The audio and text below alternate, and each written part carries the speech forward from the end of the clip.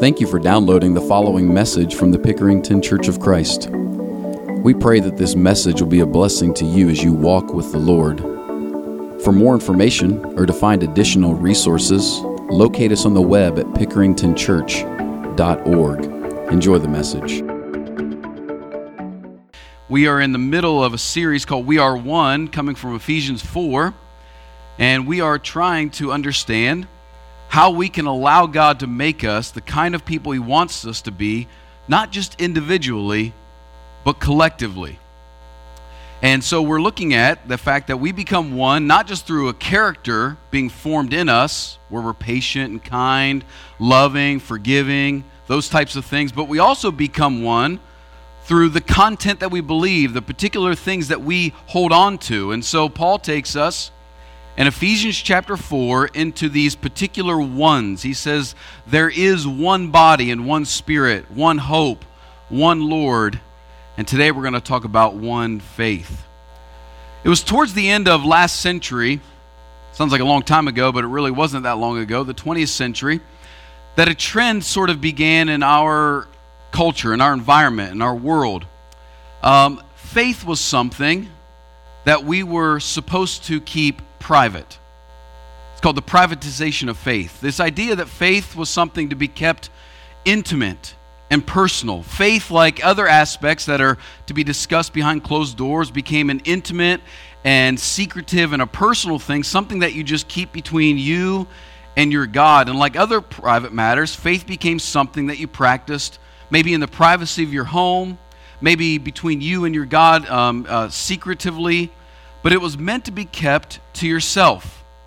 This was true in the way that we interacted with people outside of the faith, or those that weren't Christians, that we are to keep from people who are not Christians, because faith is just this idea of inward seeking, that it revolves around therapeutic measures for individuals just to kind of find their balance in life, their stability in life, and that's something you should just keep to yourself and not project onto other people. But that also became this problem of privatizing faith. It also became something that we learned to keep from other Christians. Faith became this idea within the church where it was like a currency of success, so to speak, where the amount of faith you have made you really successful, and if you were weak or struggling or low in faith, it was something that you needed to learn how to mask or hide or camouflage, because in the church we measured possibly success by the amount of faith that we had, and this is something that is unhealthy. This idea of privatizing, individualizing, making our faith something so secret and so personal is not actually what the Scripture really describes. You see here in Ephesians 4, Paul says something that confronts this idea, that stands in contrast to this idea that faith is just my own individual, personal seeking that I do on my own, when he says that there is one faith. One. Well, what does he mean by that? I'm looking at a room full of people. Does that mean that there's just one kind? What is Paul trying to press us on? For what we mostly understand is that faith is something very private that each of us experience. But here Paul says, listen, no, I want you to know something about unity. There is one faith. And I think that what Paul's trying to drive us home to understand is that this idea that faith, the privatization of faith, has not made us as people more intimate with God. It has made us as people more vulnerable to Satan.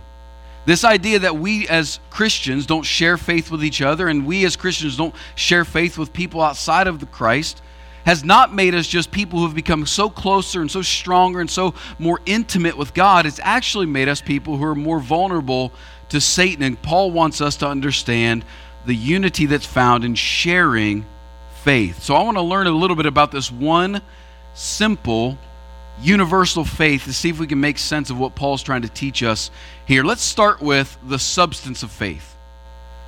What do you think about when I say faith, or do you have faith? You know, in Christian circles, we use the word faith a lot. We encourage people to have faith. We ask people about their faith. Faith is sort of this energy that surrounds the Christian realm. But when I say, how is your faith? Or do you have faith? What am I talking about? What comes into your mind? if I asked you, do you live by faith? How would you articulate that? See, there's this great scene in one of my favorite movies, Indiana Jones and the Last Crusade. Have you all seen that movie before? Raise your hand if you haven't seen Indiana Jones, because you need publicly shamed. No, I'm just kidding. I'm just kidding. Indiana Jones is this great movie. It's a great movie, okay? All three of them. Indiana Jones and the Last Crusade, not the final one, but the Last Crusade.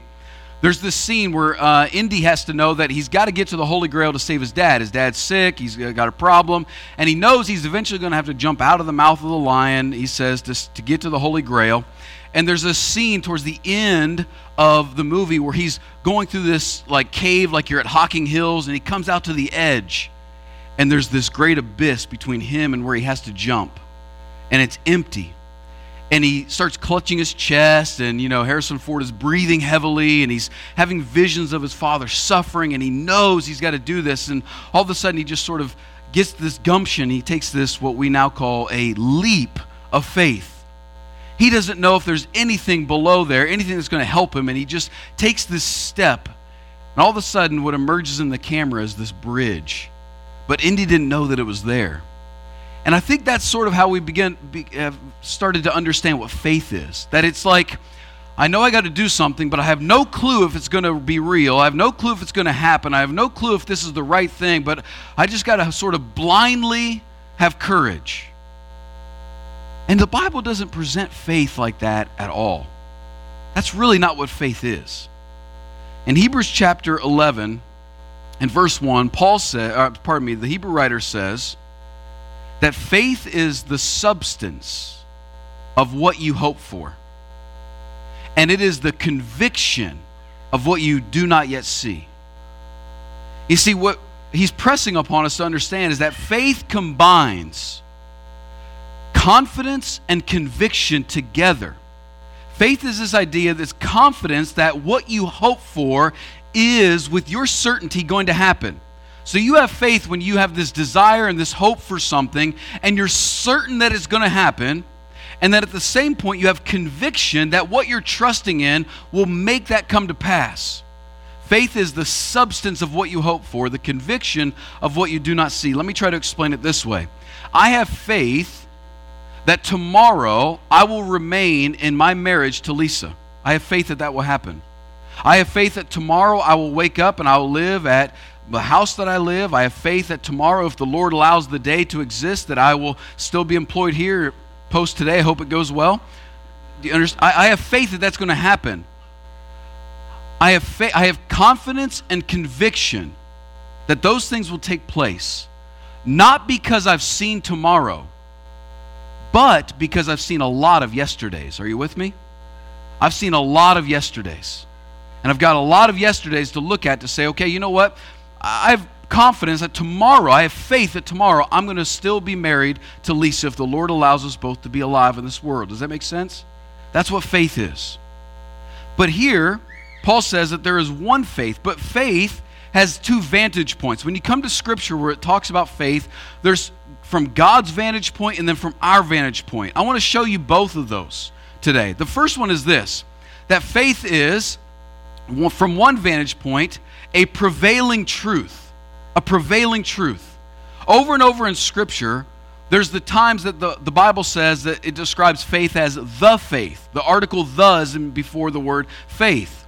Like Jude verse 3, where he says, I want to write to you about this common salvation we have, but I need to urge you to contend for the faith. Kind of specific, the faith. Acts chapter 6, verse 7, it says priests were being converted to the faith. Acts chapter 14, verse 22, Paul said, Luke was writing that they were going back to the churches that they had established and strengthening them in the faith. And when the Bible is speaking about that, what it's talking about, the faith, is a singular, universal gift from God to the world. The faith, the system, that which God has given to us to believe in and to live by. It's the story that is born in creation, that we believe that God made the world on purpose, not accidentally. It's the story of the fall, that we believe that human beings have exerted themselves as equal with God to run their own lives. That has led us to life of sin, separated from God, which is known as the fall. Involved in this, the faith, is the story of redemption, the incarnation of God himself in Jesus Christ. That he lived a perfect and sinless life, and yet living perfect and sinless was found guilty under Roman law, sentenced to death, died on a cross, and was separated body from soul. The faith is the story that that body was buried into a tomb, in a stone that was rolled away. That body laid lifeless in a tomb, covered over with a stone, and the Spirit of Jesus was gone from that body. The faith is delivered from God as a truth that says that that Spirit came back to that body by the power of God, because he was righteous, perfect, and for us, our Savior, and animated that body back to life. And that stone was rolled away, and that body, Jesus Christ, was dead, now alive, walked out of the tomb and saw some 500 people over the course of about 40 days. And then with his close disciples, who would become his apostles, on the last day he stood on earth, that body, Jesus Christ, ascended to the right hand of the Father, where he now makes intercession to the Father for his people. That is the faith. And he invites all people to come into that faith in Jesus Christ through belief, repentance, confession, baptism, to become one with this man, Jesus Christ. That is the prevailing truth of the faith. But it doesn't just stop there. It's also a personal trust that you've got to actually believe that. So what I just laid out for you, this story of Jesus Christ, is the faith given to us from God as a prevailing truth, but you also have to ask yourself, do I trust that? So when you say you're a person of faith, or you walk by faith, or you live in faith, you have to ask yourself, is that thing I've just told you now the very thing you trust in, that you live by, that you circle your life around, that you see as essential? That's why Paul would say in 2 Corinthians chapter 13, verse 5, that you and I have to examine ourselves to see if we are in the faith. You see, faith is not just some quasi-experience to be religious.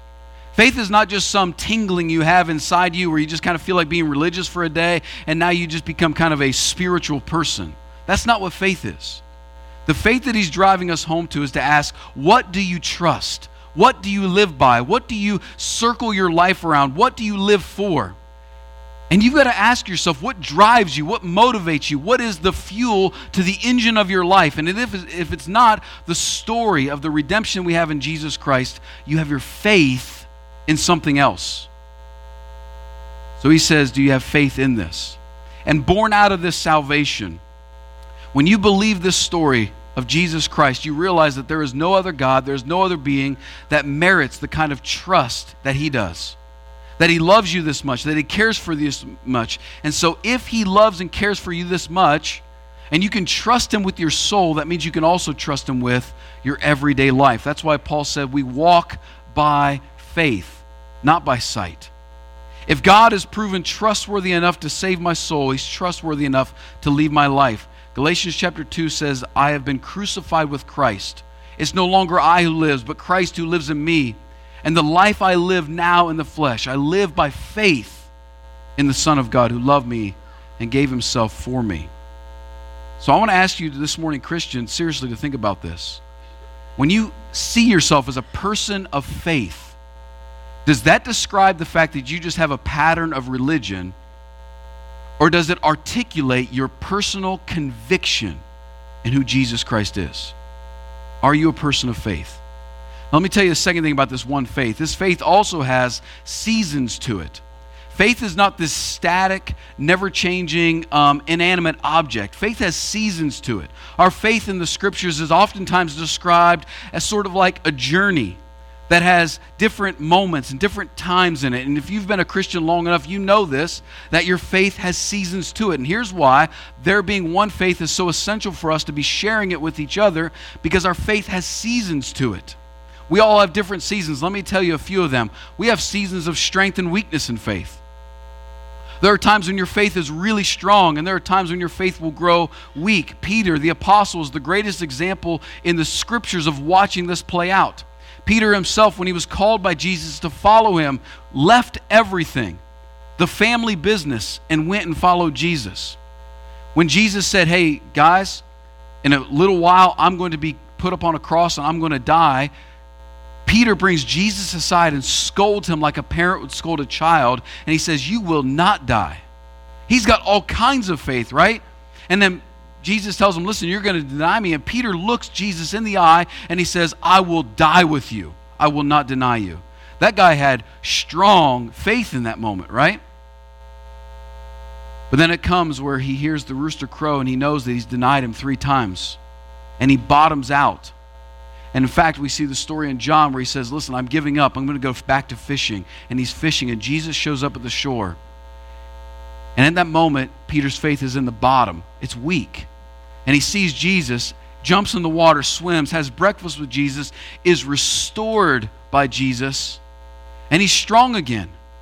But that's not where the story ends for Peter. Now Peter's an apostle, baptizing people, going on mission trips, establishing churches. He finds himself in Galatia with Paul.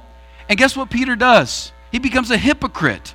Around the Gentiles, when no Jews are around, he's eating and hanging out with Gentiles. Jews show up, and Peter starts acting like they're not good enough for him. And Paul calls him out. And in that moment, Peter's faith is weak again. Do you see that? And then we see the story in 1 Peter and 2 Peter where Peter's writing as a sage, wise shepherd of God, and he's got strong faith, and he says that we have not followed cunningly devised fables when we made known to you the mystery of Jesus Christ. We know what we saw. Do you see Peter's like that? Now, church, look at me. Your faith is going to go through moments of strength and moments of weakness. It will. We've got to stop using faith as a currency of merit and success in this building. And we got to look at each other and say, hey, I'm strong today. Who needs served? I'm really fired up. The resurrection has changed me. I'm committed. We also need to be there for each other when we see some weakness. We see some distractions. We see the content of people's conversations being not about the Lord anymore, but about other things. We need to step in and serve each other and care for each other because we're going to have moments of strength and moments of weakness. Let me tell you about another season you're going to go through. Seasons of triumph and seasons of turmoil. One of the worst ways that you can view God is through the lens of Him being happy and Him being mad. Or through the lens of Him wanting to reward and wanting to always punish. This is one of the most dangerous ways to always view God, that He's in this, that He's temperamental. You know what I mean? That He's happy one day and He's mad one day. And here's what we typically do as humans. We look at our life and we have circumstances that we like and circumstances we don't like. We have things that make us comfortable and things that make us uncomfortable. We have things that we want, things that we don't want. And when we get the things that make us comfortable, circumstances we like, things that we consider to be blessings, sometimes we attribute that, well, God must really like me right now. I must be nailing it. I'm doing great. Maybe my faith is good right now, and He's giving me the things I want. And when things aren't going so well for us, you're facing difficulty in job or with your body or with your mind, or you're facing challenges in your relationships, one of the things we do is we look to the heavens and say, what have I done to make you mad? And sometimes our faith goes through seasons of triumph and turmoil. I want to show you a passage in Hebrews chapter 11. If you have your Bibles, turn there because we're going to look at 11 and then 12. Hebrews 11 is this chapter in the Bible called the Hall of Fame of Faith. And it's the place that I quoted from at the beginning where faith is defined in verse 1. But I want you to go to the end of this passage. In verse 32, it's the place in Hebrews 11 where we sort of taper off and we stop using the stories. The beginning of Hebrews 11 has all the really big faith stories about, Noah and Abraham and Moses and these guys who are just doing these great things by faith. And you come down to chapter 10, verse 32, and it's the 11. It's the end of the chapter. Now listen to this story, because this is the Hall of Fame of the cloud of witnesses who are cheering you on to stay in the faith, okay? That's what he says in chapter 12. You have a cloud of witnesses that are cheering you on in faith. Verse 32 says, and what more shall I say? For time would fail me to tell of Gideon and Barak and Samson and Jephthah and of David and Samuel and the prophets, these guys who through faith conquered kingdoms, enforced justice, obtained promises, stopped the mouths of lions, quenched the power of fire, escaped the edge of the sword, were made strong out of weakness, became mighty in war, put foreign armies to flight. Women received back their dead by resurrection. Stop. Right there, stop. Boy, that's some triumph of faith, isn't it? Turning back foreign armies, lion coming at you, you just grab its jaws and rip its head off, like dead children coming back to life. These people were having triumphal moments in their faith.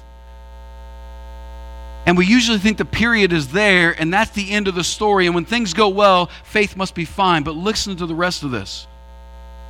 Listen to the rest of this.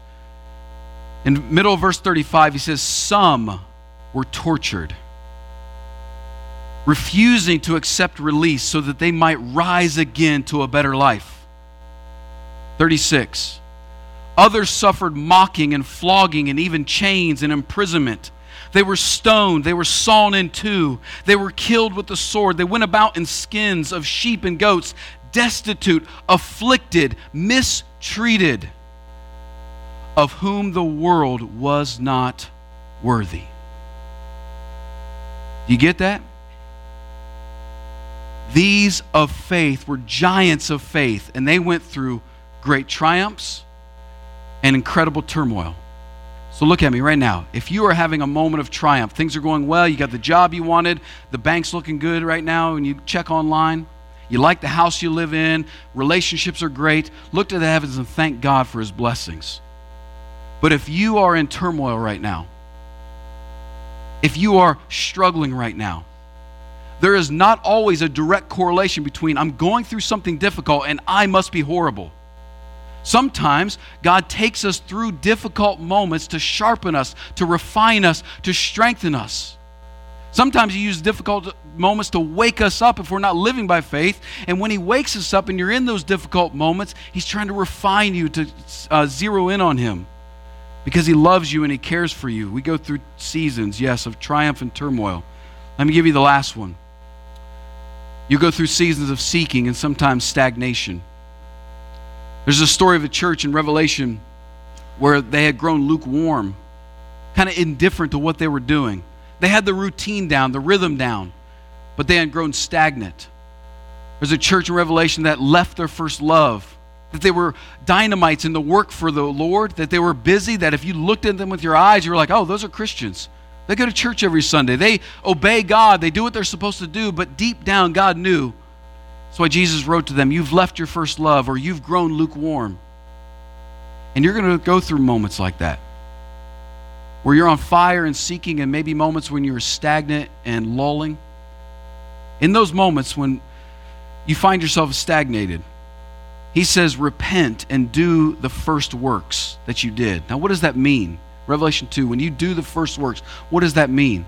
Well, he's writing to the church in Ephesus, and the great thing about that is we have the story of when the church of Ephesus was born. In Acts chapter 19, we have this story. So when Jesus is saying to them, you've left your first love, repent, do what you did at the very beginning. It's not just some random idea about go love Jesus. It's very specific. If you look in Acts 19, when the church in Ephesus was born, it was under a difficult circumstance, and they, with great ferocity, repented of everything they did that was against Jesus, that was against God. It says they burned their books, something worth 50,000, something of silver, I think it was. It was a lot of money.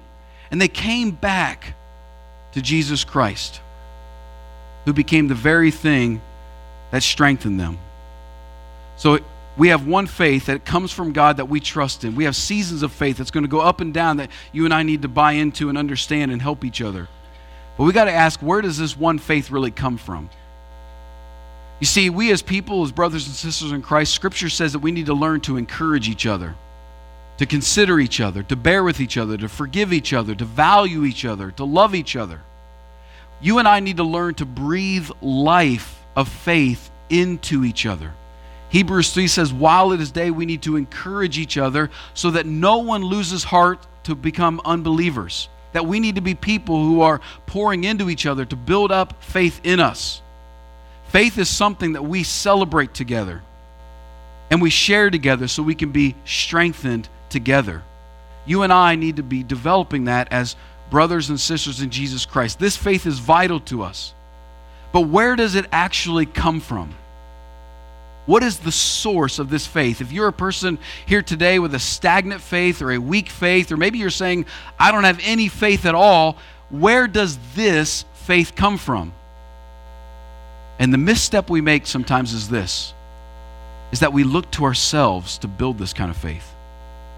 That we think that we can generate it out of thin air, that we can create it. That's not really how it works. We're often tempted to turn to ourselves and give ourselves some sort of pep talk like, come on, man, you can do this. Get stronger in your faith. What are you thinking? Like we can sort of, just pep talk ourselves into this. What's your problem? Be stronger. Do better. And then we become discouraged when it doesn't happen. Why? Because we're not creators of this. Look in Hebrews 12, verse 1. Following that passage I just read to you about those who are the cloud of witnesses of faith, he says this, therefore, since we are surrounded by so great a cloud of witnesses, let us also lay aside every weight and the sin which clings so closely. Let us run with endurance, with faith, the race that is set before us. Now look in verse 2. Here's how you walk. Here's how you run. Looking to Jesus, the author and perfecter of our faith, who for the joy that was set before him endured the cross, despised, and is seated at the right hand of the throne of God. We do not grow faith by focusing on faith. You grow your faith by focusing on Jesus Christ. Do you understand that? So if you feel discouraged, weak, frail in your faith, Satan wants you to look at yourself and say, you're such a mess. What's your problem? Get it together. You're an idiot. And he just wants to continue to make your eyes stare at who? You. Hebrews says, look to Jesus. Set your eyes on Jesus. So if you're here today, stagnant, weak, not seeking, here's the answer. Go home and stare at Jesus. Look at Jesus. See his glory. See his greatness. And over time, as you get closer and closer to the fires, that log that was once burning, that has sort of turned gray and ashy, as it gets closer to the fire, what happens to it? The embers start burning again, don't they? You've got to get close to the fire to burn again. We don't grow faith by focusing on faith. We do it by focusing on Christ. He says that he endured the cross. He despised the shame that came after him. And now, resurrecting and ascending to heaven, he's seated at the right hand of the Father. He has overcome the power of sin and the power of death. And here's the key. He says, it was his joy to do that. It was his great pleasure. It was the thing he wanted to do for you. There's no one in this world you should trust more than him. No one.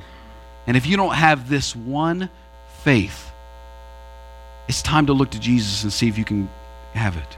Let it be born in you. If it's weak, get around other Christians who are passing this on. If it's struggling and stumbling, look at Jesus and see him enduring the cross, despising your shame, and see him overcoming for you so that you can have victory. And you will have confidence and conviction of where you're going and how to get there. You'll be a person of faith. Let's stand and sing. If you don't have faith, won't you come?